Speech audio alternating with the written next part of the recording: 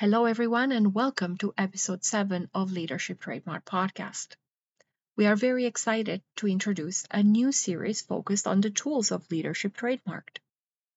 As you've listened to our previous episodes, you have listened to the wisdom of extraordinary guests who have generally shared their personal journeys, but now we are absolutely ecstatic to unveil the next chapter of our podcast mission, a chapter that promises to arm you with the essential tools needed to craft your unique path as a leader. In this particular episode, we have the privilege of hosting a truly remarkable guest, Dr. Mary Grogan. She'll be sharing her profound wisdom on self-reflection, encapsulated beautifully in the 7 C's of global leadership. Enjoy! Welcome to episode 7 of Leadership Trademarked. I'm your host, Sylvia Fraser, and together with Leslie Riley and Roz Kingsmill, we welcome a remarkable guest who embodies the essence of our show. Dr. Mary Grogan is not your ordinary educator. She is a true champion of social justice and a leading advocate for a humanist approach to leadership. With a career spanning diverse communities and continents, she is a true global force for positive change, and Mary is the author of The 7 C's of Global Leadership. Welcome to our show, Mary, and so pleased to have you here. Beautiful. Thank you. Thank you for inviting me and to be in your presence tonight. It's wonderful. Thank you. Thank you again. And so I'll lead in with a question to get us started here. What do you see as the real challenge right now? That's an excellent question because it's simplistic and my answer isn't. But I think the rapid rate of change is the most challenging aspect of what's happening now because it's happening on every level and it's happening collectively. It's happening around systems. It's happening globally. It's raising more questions at a speed of complexity that leaders are wanting to react, which is a very dangerous thing to do with change. So the rapid, complex process of change on every level, whether it's geographic, the migrants, whether it's education not keeping up with the technology, whether it's the economy, whether it's housing, whether it's racist, emergent issues that are happening in polarized politics, wherever it is, it's the rapid, complex change is causing a lot of chaos and uncertainty. And I think never before have we seen on every level, every institution is challenged, and the values that are underpinning those are being challenged, which is fabulous opportunity for innovation. So I'm not sure that the challenge that we're experiencing on every level has developed the leaders to absolutely see this as an opportunity, particularly if they come from a paradigm of the old traditional model that I'm in charge, I'm in control, I can't show anybody I'm going crazy myself. I'm not sure what to do. What's the latest research? I don't need research. I'm in charge. I've done this. So there's that whole lack of preparation for a kind of leadership that I call global leadership, which is collaborative, inclusive, messy, wonderful, dynamic, uncertain, and absolutely open to possibilities. And so I think this is the challenge, is how do we define that leadership? Who is ready? And for most of us, if we're in the old traditional model, we're afraid that not me, I don't want to do it because it's too uncertain. And most people in most institutions, I'll talk from education, they've been trained that only the person in charge in that position is the leader. And we have failed to invite the diverse leadership capacity that's sitting around the tables to the table so that we can have difficult conversations. And many of us deny our capacity. We want to, doesn't matter what age, if we haven't used that language, it's what I deal with when I have the international students who are all post-grad and they come to me with a deficit model. I'm not sure I can do it. I'm new. I say, wait a minute, you are courageous. You showed up. You're here. You've got something. half of you are engineers. I don't have a clue. We're going to have this as a learning climate. So even our workspaces, our homes should be learning spaces where we actually reward people for risking and being invited and engaged.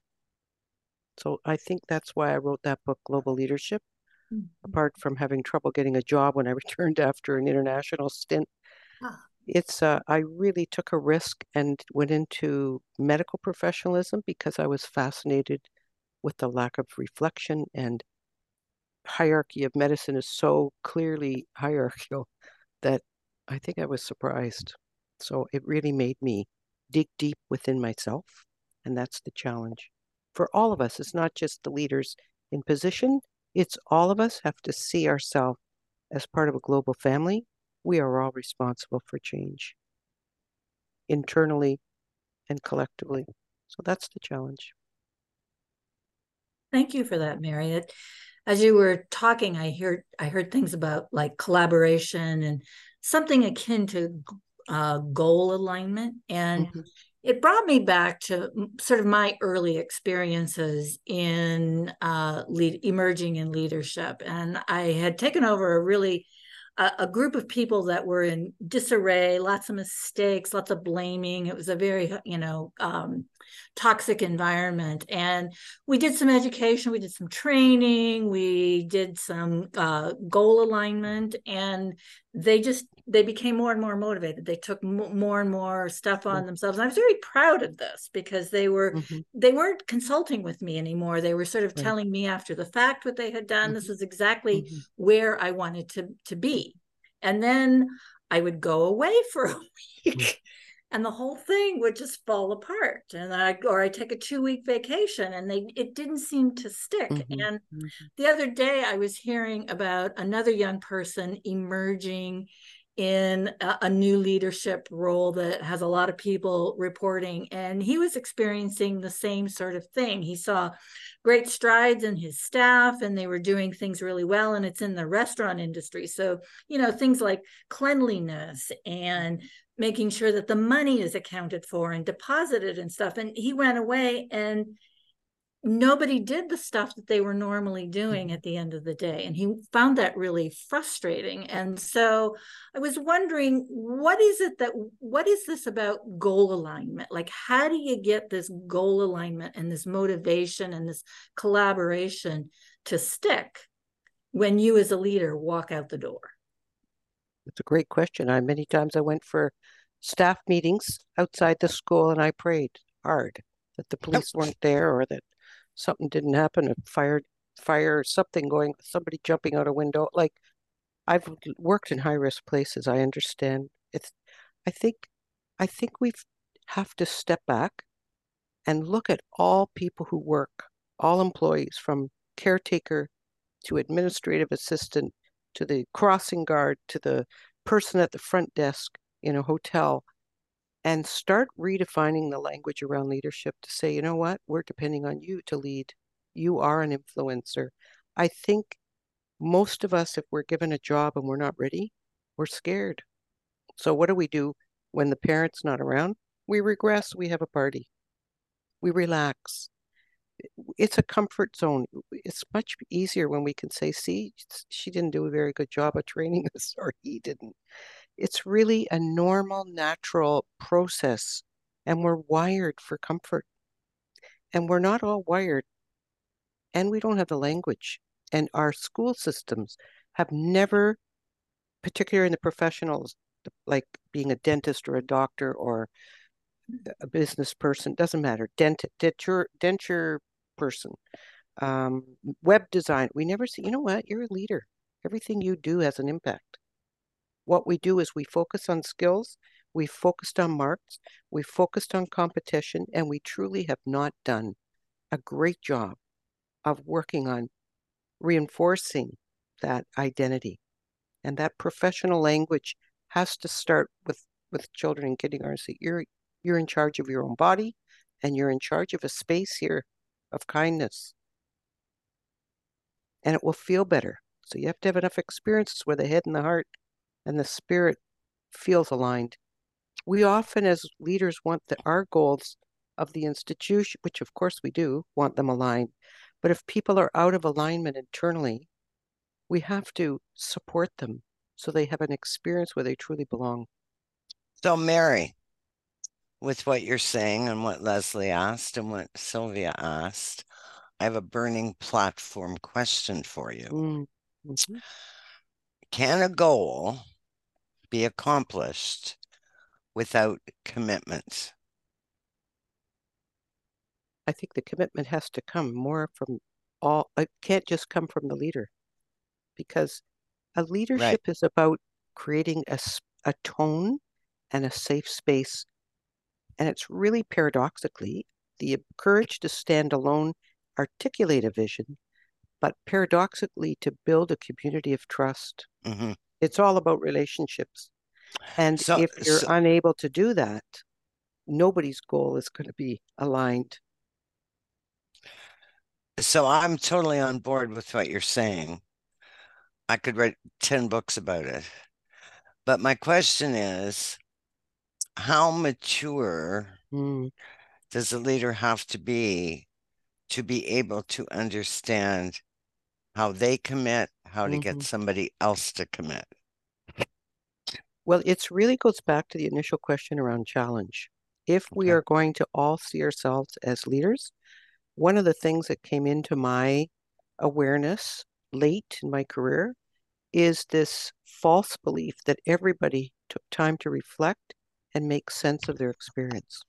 And that, I have to Doesn't say, I went happen. through most of my career thinking everybody must be thinking, but it's not feeling, because we all feel. We feel engaged or disengaged, but to be able to reflect on your experience and make sense of it requires a discipline.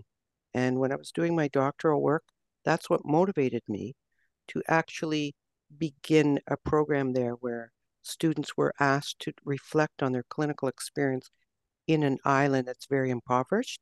And a lot of them were American, and their understanding of healthcare is not Canadian. And so it really bothered me, and that's how I ended up starting a doctorate, thinking I'm going to do the research on professionalism. And I discovered that right now we're into technology and we're into the sciences and STEM and all that. That makes sense, but we better be careful, because if we don't have the discipline, if we don't create that discipline of reflecting on their experiences, if we don't teach them how to do it, it doesn't get taught, it doesn't get learned, and it doesn't get applied. And Mandela was forced. He's a very practical leader, but he was forced when he was in his cell and wrote to his wife, Winnie, and said, I don't know if he said, thank God. He said, I'm grateful for the cell, that it gives me time to reflect and integrate. And we don't teach people how to do that. We teach them to win the mark of their professional competence. Right. So I think that is reflective capacity is what I think. Is there an age? I mean, I've an answer to my own question, but I don't want to talk about that. I want to talk about what you think. Is there an age when an individual, man, woman, whatever continent, whatever, actually has the capacity to understand what the word reflect means and the time to do it? Is there an age? I think it's a process. And I know, some people are but more does it able start? and more natural, but we have nowhere in our family, in our systems, in our language, do we ever say we're going to pause for 10 minutes and reflect. I've seen 5-year-olds, for 2 minutes, go close your eyes and think about what just happened and what could you do differently. And of course, I used to have students say, well, I won't kick him, but his head shouldn't come to the ground, which really they were trying to say. They saw it, but they had not taken responsibility yet. But that act of reflecting and recreating what happened, I think we have to start young. I don't think there's a magic age. I think the research shows people who science and math backgrounds, without the liberal arts, without some of those, the literature and those kinds of subject, they don't do it very easily because they like right and wrong answers. I think that's why we're missing it. in most of our, and now we're building capacity where we're talking about diverse work environment, and we're going to have trouble for the engineer talking to the salesperson. The salesperson's going to have to talk a different language to. Yes. If we don't reflect on what's not working and what is working, and we don't take responsibility for finding the insight and checking in with somebody, it's not a singular act, it's a process. If we don't teach it, no one's going to learn it. So Mary, what is the challenge that leaders are facing in their ability or capacity or understanding or whatever you want to call it to manage their own inner state? Not just the existential, but their own inner. And do they even do it? I think as long as they work in isolation, we'll never know. If we begin to see leadership as a collaborative process, then you have a right to question, what do I do with that experience? And I have a right to ask you. I think it's a process, and it's about self-awareness. That was never a big component. It was about success. How do you get promoted? Well, you've been successful at something, or you have a competence. But we never really reviewed that continuous learning. We're grappling with it now. We're not even sure what to prioritize. Do we prioritize the technology? Do we prioritize the cultural awareness? That's why in my own book, I identified 7 competencies. One, the beginning is the connecting to self. If people are not connected to themselves, whether it's taking a walk in nature, if they're not connecting to their spirit, if they're not renewing, great leaders are burning out because they believe it's themselves. There's a big pressure, as we all know. You're all in leadership spot. We've all felt that pressure of giving till we're on empty, and add gender to it, and we're working on empty a lot. So it's going to take a whole system change around how do we understand leadership? How do we help people become aware and celebrate themselves? How do we help people stop, pause, and reflect, and then make it meaningful? So, Sylvia, I think this is for you to take question number 4. This is sort of fallen out just like a beautiful smorgasbord.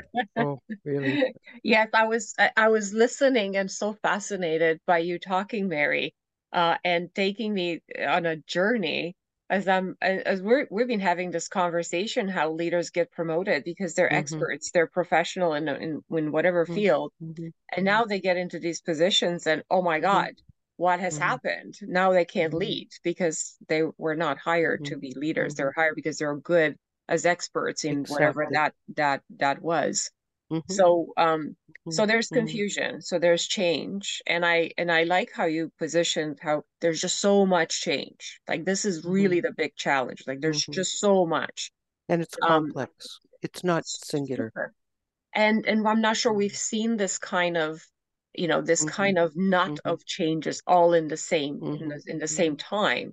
So the question I'm going to ask you is what is as a leader, what is the first step or strategy you would employ in the current confusion that we're in, and this constant change that we're facing daily, whether it's technology changes, whether it's all kinds of systemic changes that are happening. So what would be that first step or strategy that a leader should employ? I think it's honestly, I don't mean to repeat, but they have to commit to a discipline of reflection, of reflective practice, taking a look at their experiences every day, whether it's 10 or 15 minutes. I remember hearing about Obama say, how do you manage when everybody's at you and you're making this? He said, I close my door for 10 minutes and I don't let anybody bother me. That takes discipline. And I had to learn it myself as I think, okay, I'm an open door policy leader. Isn't it wonderful? Well, no, because at the end of the day, I started to have to do my work because I was holding hands and encouraging and celebrating. I mean, I'm a people person, so I had to learn it as a discipline to say, how uncomfortable are you? Close the door, take 10 minutes, take a deep breath, connect your head and your heart. your spirit. Are you still running on empty, or are you renewing? Take 10 minutes, maybe feet on the desk, whatever position, and deep breathe. I never did this before when I taught, but I do it now with the students who, over COVID, when I said before we start class, we have to take 3 deep breaths, and you have to just focus on your breath as a gift. This is an opportunity to live, to learn, to love, to create a space here. Take 3 deep breaths, and now we're going to begin.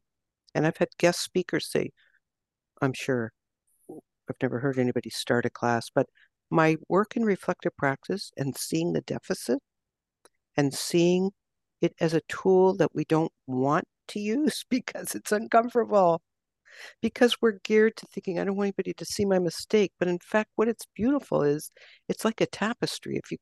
If you take every incident, even if you start with what's going well and you celebrate, you have the joy of your work and you're able to model other people having that responsibility. Not a privilege, it's a responsibility. If you're an influencer, any kind, whether you're a weaver, whether you're making craft beer, you have to have a discipline where you're with yourself and say, how did that go? What went well? Where am I having difficulty? Why am I having difficulty with Sylvia? How is it we end up in conflict every time we talk? What's going on? What are my values? What am I believing? I don't trust her. She doesn't trust me. What can we do about that? Is this the time to share the reflection? No, I'm not ready. How do I dig deep? And we're not taught to do that because we're taught to be sure. We're taught to move with confidence, competence. And I'm asking you paradoxically, start a discipline to think about yourself and your experiences and make them matter. And I would do that. If I ran a school again, that's why I wrote this book, that everybody would have 10 minutes at the end of the day. Child, in silence, just close your eyes. If you want to use art, use art. If you want to just be quiet, no, you don't even have to, you can go asleep. Nobody cares. Take the discipline of being quiet to just reflect on the day. Celebrate what went well. What brought you joy? What disturbed you? What do you keep repeating? Because we avoid those discomforts because we think they're weakness, but really they're opportunities to address our failure and realize we can build and we can grow. And I think that's the hope. That's the leader, is remind people, hey, we all have something special here. Let's take a deep breath, pause, reflect, look what went well. How do we repeat that? How did this project, what went well when I wasn't here in this space? How you went to your neighbor and you took a tea break. I don't know what you did, but if it worked, it worked. I don't need to know about it. What are you going to take responsibility for? Just connecting to yourself, the lack of self-awareness. Just look at the leaders. There's a real pull to dictatorship because people are afraid. So they're like, oh, thank God it's coming from outside of me. I don't need to worry. He'll take it. He'll fix it. So we're And if you don't, I can blame you. exactly. You know what I'm saying? We see it operating. We see it on every level. And every time there's some people that have shown some reflection, they're considered weak. And they're named and shamed. I'm not even talking political, but we see it. And we've seen it over the COVID where people have legitimate concerns, but people polarized and refused even research. So how do we do that? We need to have people realize their own capacity for growth and their own capacity to find joy. Because we act out a lot your of own fear, capacity right? for what actually what are And they purpose, motivated? for sure. Yeah. Purpose and passion. Yeah. Gibran said it best, work is love made visible. And in our work, whether it's even at home, whether it's your parent, whether it's your community work, that work is a sign of your love for the community. We're global citizens. And we have to shift that, not just my community, not just my condo. It matters to me that the guy out the street is sleeping there all night. I have to figure out, you know what, the one is, as a leader, what am I going to give up? And for us in privilege, we have to ask, what are we really willing to share? Because that's pretty scary. Yeah, it is. And that's what the world needs more of us to kind of rebalance, look at really what the values are underpinning our life. And it's very scary. That's why change is so complex. So it starts with the individual. Without reflection, we go blindly on our way. And I remember the first time I read that from Margaret Wheatley, who's that big organizational change person from America. She is so exhausted from systemic work globally that she runs retreats now and helps people with yoga, meditation, and reviewing their own body spirit connection to their own humanity. She works with individual leaders, not systems, because the systems right now we're thinking if only we could change that, we have to kind of find ways to help ourselves stay healthy mentally and spiritually. So the leaders themselves are disengaged and lonely and confused and scared and scared, but they're not allowed to be. So they have to pretend. So then the followers are now double scared. Yep. And so what we need to start challenging people is the right questions, because that's the basis of reflection. How did this happen? What is my responsibility? What can I offer to make this different? We need to do that right from the time people start school. This is a space we all belong to. When I start at the beginning, many of the students have come from another country, so they're not used to learning space that way. They're used to the teacher chalk talk exam. I say, well, this is a joint space, so you have to have two questions. I'll give you some sample. I want to hear from you. I want to hear from you. A big silence. Oh, my mic's broke. How could 30 mics be broken at first? So it's what I say is, okay, I'm going to start celebrate those who have the courage to take a risk. Make a mistake, I'll be happy. Which is a crazy way to think about it, but that's learning. So we need to step back and say, what am I afraid of? I'm afraid I don't want people not to like me. I remember wanting to be a leader, but I knew that crucifixion sometimes was not far off. They wanted, because I was asking questions that people weren't comfortable with. How can I get you and you? How can we have team meetings in a different way? How can you share something? What is your concern? What are we going to do? I didn't have the answers. I only had the questions. So I think it's a real paradigm shift. If I we're think responsible for each other, then we have to connect to ourselves first. Yeah, you mentioned risk and being wrong. I think the other paradigm we need to shift, Mary, is the one where we punish people for taking a risk and failing far greater than we reward those who take a risk and win. And people feel punished by taking a risk, so they don't stick their neck out. They don't. They kind of stay within the system, I think, sometimes because of that. Well, I think science is actually forcing us to look at evidence-based decision making. In the past, I relied on your experience, but now we're saying, what's the evidence? What's the impact of this decision going to have economically, socially, culturally? Have we got enough diversity around the table? They've just done research over COVID. I think it was Microsoft that yes, we're doing far greater in the last 10 years to hire diversity, more women in these roles, more people with different languages, different cultural background, different age and gender orientation, all that, but we haven't learned how to engage. That's right.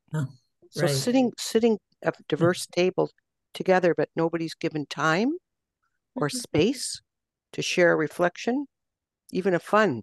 We don't bring them together. And Mary, I would add to that, that nobody's actually taught them how to do that, the skill of it. It's very sad. But it's also, as we look at some of the young people, I believe if we start talking about leadership as part of curriculum, as part of when you talk about dentists or whatever, you're a leader. I say it, I use that now. I just did a presentation in the Caribbean in last February, and they were looking at anti-colonization. I said the truth is every every professional institution, whether it's dentistry, whatever it is, business, we have to add the curriculum that people are leaders. And then we have to discipline them to have a habit of reflection, not all papers right or wrong. We have to be really comfortable with a qualitative answer. Get people to talk and get the insight. Share their insight. We don't have we don't have solutions for all of the refugees and the spacing and the housing, but I suspect there's other places that have a lot of models and they have some ideas. We don't ask them. And we also have this privileged way of being a leader, like we're in this position so we know better. And in fact, if we reflect on what we're not sure about, who do we ask? It's not often the people we're serving. So there's disjoints, and it's because we didn't learn it. And this is So the Mary, opportunity. I love what you're saying.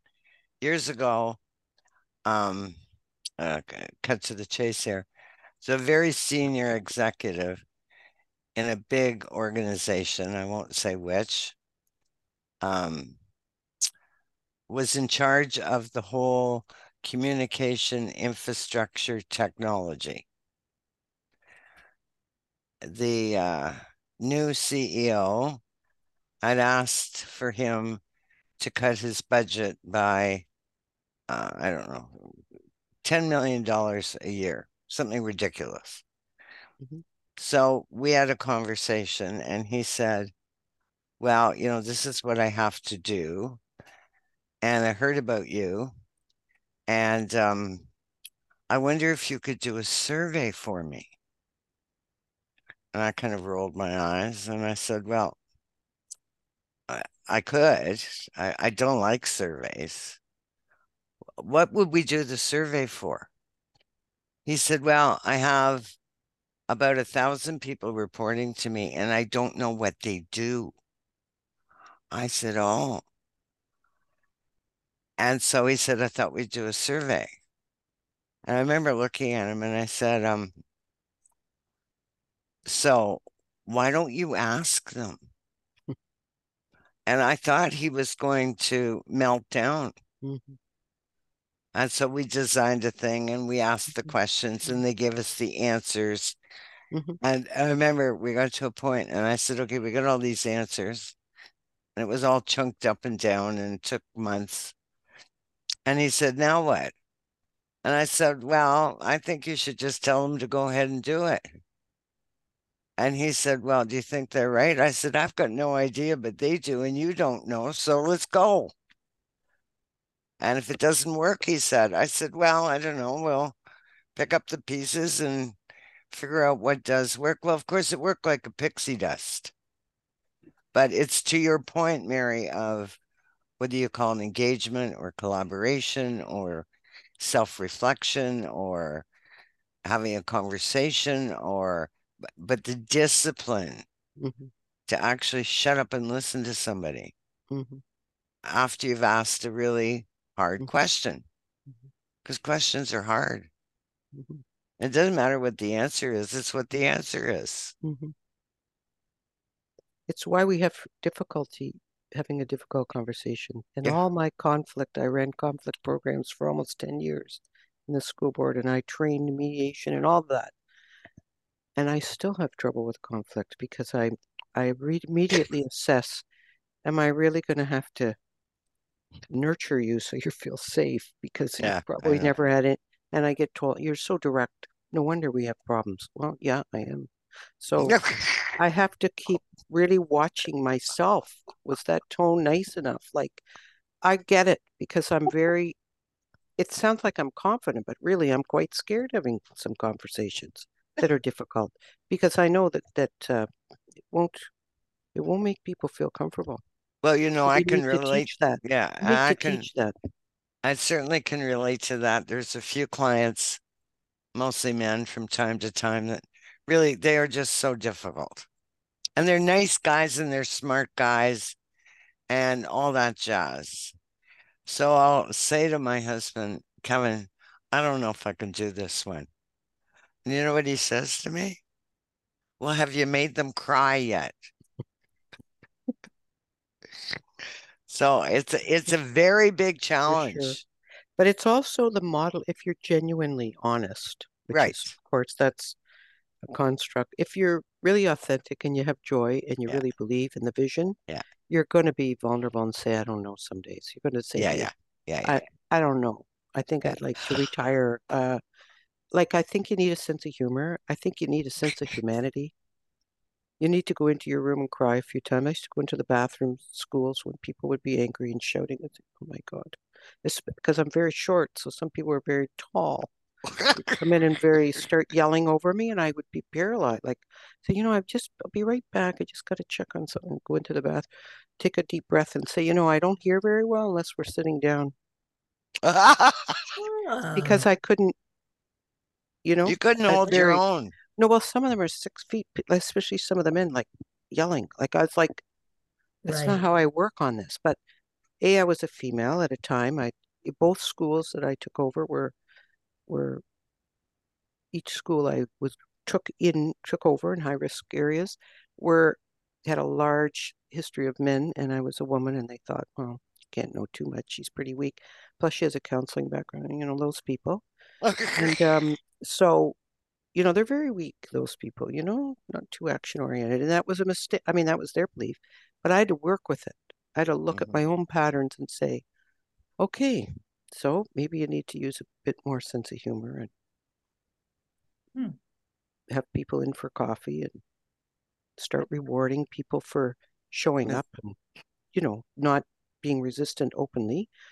I remember this was so basic for me. I thought I better it was during times of people having strikes, and so people would not have supply teachers. So I would take one division and the staff of 50 people say, okay, everybody's comes to the same seats for the last 10 years. So what we're going to do today, I want you to switch with a primary and an intermediate and an intermediate and a junior.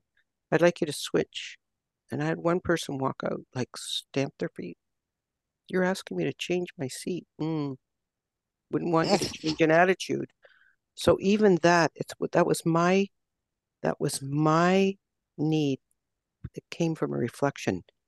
You're asking people to change a way of communicating when you haven't even made a simple little request and then taken the flack.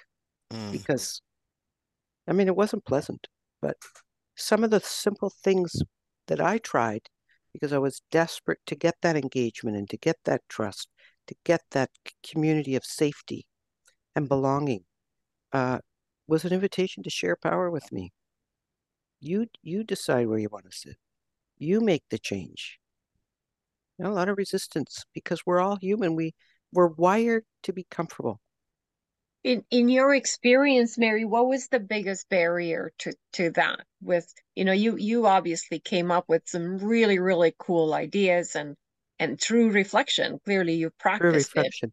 through Hmm. reflection. What was the Hmm. biggest barrier in introducing it? So obviously you wouldn't have known right off the bat, like I'm going to do this. I want to see what No, they're going no. to react at. Well, You didn't know going into it. You've had a feeling of or a thought that yeah. this will work. But my mistake was I thought everybody reflected, and I never Yeah, gave yeah. them I Okay. should have shared earlier to say, you know what? I don't know, but I'm going to take some time. I used to be the one to try to comfort people so that they come up with their Mm-hmm. idea when I should have even say, you know what? Let's all take 10 minutes. Let's get some teams going. Let me leave the place. Let you take over so where you can let me know what your solution is. And I did that as I moved through my career. But I, when you do it, I've done a PhD in leadership in education, and we just did styles of leadership and analyzed some of our own patterns. But the unconscious bias and the biases that we all, that was 10 years ago. I never did that. I've had to continue learning So you because got as I reflect, I you see the patterns. I know what I'm afraid of. I know what's holding me back. I can't assume the same for you, but if I do the work and then say, you know what I had to do, you wouldn't believe how limited I was. You can't believe what I didn't know yesterday. and I'm not sure about. Like that kind of language unsettles people. They're like, either she's crazy or it's safe. I don't have to go to her, but I can do it on my team. And I think leaders have to create spaces of safety and welcoming and belonging because we're diverse and be willing to be humble and laugh. I'm gonna quote Roz here. So you got out of your own way, it sounds like. Sometimes, sometimes, sometimes. I'm a learner. To be honest, I'm a learner more than an educator. I'm a learner, and if I see all the experiences as insights for learning, I'm happy because it makes me feel alive, and it's tapping into my potential. That wherever I am, I'm more aware of our similarities and differences, and I want to create space where I make a difference. And as we age, of course, we don't want to waste time. So I assess what I'm comfortable with, and when I'm not, I do my own work. So Quite imagine a world where Yeah. we all saw Yeah. ourselves as leaders, all sharing responsibility. Yeah. Wouldn't that be cool? You know what? It would be fabulous. Yeah. Lots of chaos, but more opportunities. People would partner up. People would be able to brainstorm because really we're missing that innovative. The creativity comes with the divergent working through. Like it doesn't come from us all agreeing. But No. most of us are afraid to sit at a table because people will find out what we don't know and what we're inadequate. And that takes courage, and that's where the leadership, I think, comes in. It's okay if nobody's talking to me at the end of the day. Has something happened here in this climate where people feel more empowered to speak, to use their voice, to share who they are, then this is a better space, and I can leave now. They don't need me. And I guess that's what I really believe. I see it as almost a real gift. Leadership, we all have it. We just don't want it because it's work to develop it. And we look at the models we have and it's not working. And our institutions are blowing up and they're still trying to do the same thing in a rapid pace without the discipline of stopping to say, gee, where am I stuck? So I think the conversations need to be different. I'm on board with your entire approach, Thank you. philosophy. I love your sense of humor, Mary. Oh, thank you. And I'm remembering as we're talking so many times that were so much fun. And I Mhm, think you'd come for an hour and stay for two. I can't remember. But mhm. anyway, it's lovely to see you. I'm so Beautiful. glad Thank that we you. got to catch up again. Thank you. Yeah. I remember one of the beautiful things when I went the first time they allowed me to do reflective practice. I did it in simulation lab, so it was an ER room, a fake plastic patient, and the patient died on the table. Oh, And dear. of course, there were lots of chaos in the two doctors. And I was supposed to observe. And when they figured out that, they looked at the bag and it turned out that they didn't read the do not resuscitate. So there was lots of problems. It was a fake person. So, but then they left me to the reflection. And I had people crying like, I didn't expect my patient to die. I said, look, you're only in your first 6 months. It's plastic. Calm down. Calm down. He didn't hear you. He didn't see you. He didn't, when they have to pump regularly, there's a rhythm. Did you know that? Yeah. So there were little things that either they didn't do well or they took their hand off the patient when there was chaos. Like who do I, like there were lots of things happening and it was their first time working as a team.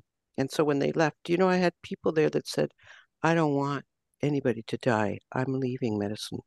And Wow. they went to do a PhD in research. I had two people like that after a session. They were angry at me, but they realized they were in the wrong. And some people had not dealt with some of their death. Like that guy reminded me of my grandfather, and I didn't go to his funeral. They would start. I said, this is beautiful because your heart and your head have to be together. How are you going to serve a patient? Like it was beautiful. And that was just before I made the decision. You know what? I know it's crazy, but I'm going to do my PhD.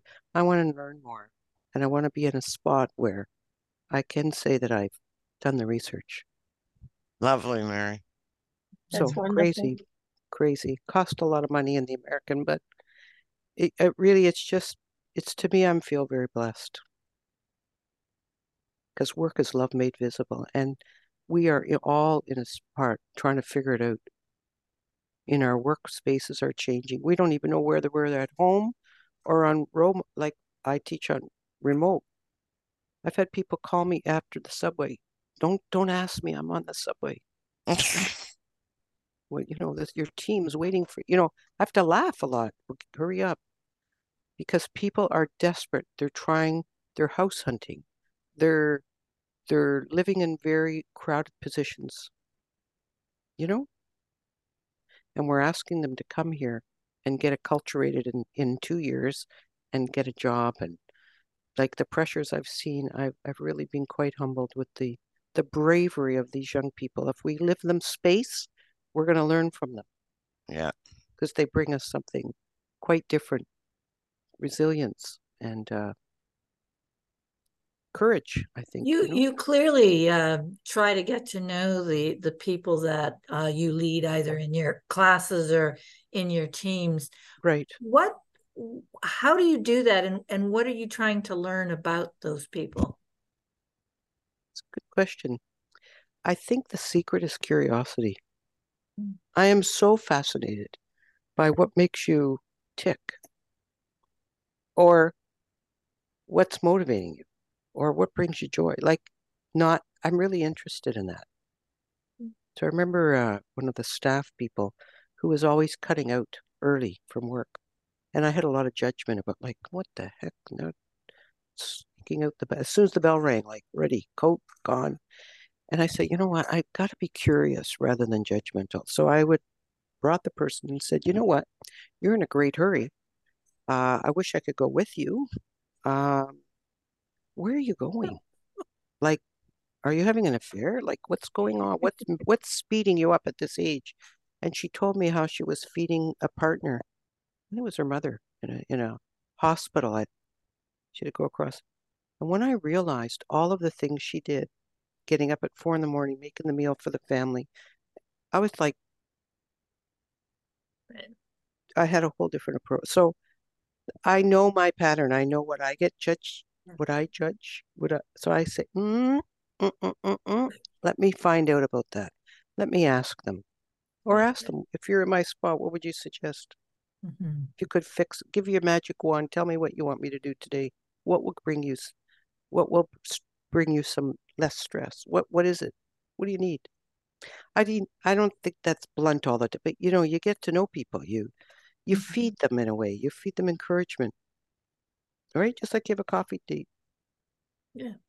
Thank you for showing up today. Thank you for your work. We don't do enough of that, appreciating our humanity, do we? We're really, especially leaders, we're so driven for results and goals.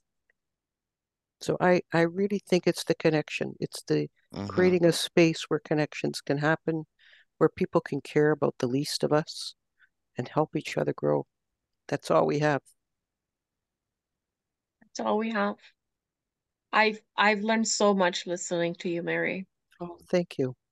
It just Thank you. grounded. It just grounded me. It grounded what Beautiful. leadership Mm-hmm. should be about. Mm-hmm. And we have this major program at the city, and we talk about Mm-hmm. people leader. We have to reach the Mm-hmm. people leader. And the epiphany Mm-hmm. that I've had listening to you, Mm-hmm. it's all people are leaders. Exactly. So if we change that sentence to, Mm-hmm. how do we reach the people leaders? How do we make all Mm-hmm. people leaders? Because that's what really it's about. It's really about helping people tap into their potential and see themselves as a leader. Yeah. So I don't say, are you? I say, you realize you're a leader, you have a problem. Like, I need to hear from you. You're the leader. I'm just here to learn from you. Come on, let's. And they're appalled. Like, they're just, this woman's a bit off. Like, that's not the paradigm they're used to, particularly with business and engineering students. They want to know what's right. Is there a mark? And I want to get an A. I say, well, there is no A. It's going to be qualitative papers, reflection papers. And I've had people after class to me, you want me to think. Is that what you're saying? Mm. I'll give you an example. I do career development in one of the courses. So the first question after their Myers-Briggs, what are 3 values that are important to you that have to be in the workplace? Most of them are business. It's a post-grad program, and I'm doing the career. And a woman stayed after and said, I'm having trouble with the question on the paper. What part? You asked for 3 values. I don't have any. I only know my mother's. I said, you know what? There's a textbook with 3 pages. That's one way. Let's take the book out. I had to not laugh. I had to really feel compassion because I can't relate to that, right? So Right. okay, so whose values? Only what my mother tells me. I mean, I've been on my own since I can't tell you, so I can't relate to that. So I said, you know what? Tell me what your degree, you got a marketing degree or whatever it was. That takes a lot of creativity. Would you say creativity is important when you go to the work? That's right. And that's what we did. We went through, what are your experiences? Where have you worked? What do you like to do? Do you like art? Do you like what? I love marketing. Well, what about that? I had to work it through, and believe me, she left feeling so empowered. And all I did was Yeah. ask questions. Mm-hmm. And when you say, how do you connect? I was just curious, like, Yeah. I know you know, but you're just not used to answering like that. That's right. That's Yeah. right, Mary. So I thought it was beautiful. I'm never I going to forget totally this agree. girl. Beautiful. Mm-hmm. I get lucky every day. I get to learn something new, and I get to reflect on how really rich I am and how impoverished. So I need to keep looking at ways to improve who I am. And today you shared it with us, Mary, and wanted Thank you. to take the moment Thank you. to thank you Thank for you. being here today. And you know, we could be here for hours. Right. You put me into a trance. I could just sit here and listen to Beautiful. you. Just so nice. And Well, I wish that I could hear more about your experience so we could really do some applied reflective work, because that's the magic that I do with my coaching is getting to reflect and dig deep and not run away. There's a pattern there. Let's have All some right, fun girls, here. I've got Okay? a house in the Caymans we can use for a couple of weeks. Yeah. Thank you so sounds much. good. This has been absolutely, I have all these little notes. I haven't looked at anything because the truth is when you are who you are, it comes out. You can't fake it. Right. Yeah. So Thanks again, you are Mary. also Yeah. doing a great, great job because you're sharing the lessons with other people on your great topic. Beautiful. Perfect timing. Thank you for your time very much. It Thank was you. very, Thank you. and I love your approach about this reflection. That's Mhm. giving me Thank you. something to reflect upon. Beautiful. Beautiful. Thank you. Well, I'll have to give you a copy of my book. Yeah, It'll take you I through definitely 7 will months read of. it. Okay. Thank you Okay. so much for being here with me today. Thanks so Perfect. much, My Mary. pleasure. Right. My Take care. pleasure. Have a good evening. You too. Take care. Take Thank you. care. Bye. Bye. Bye.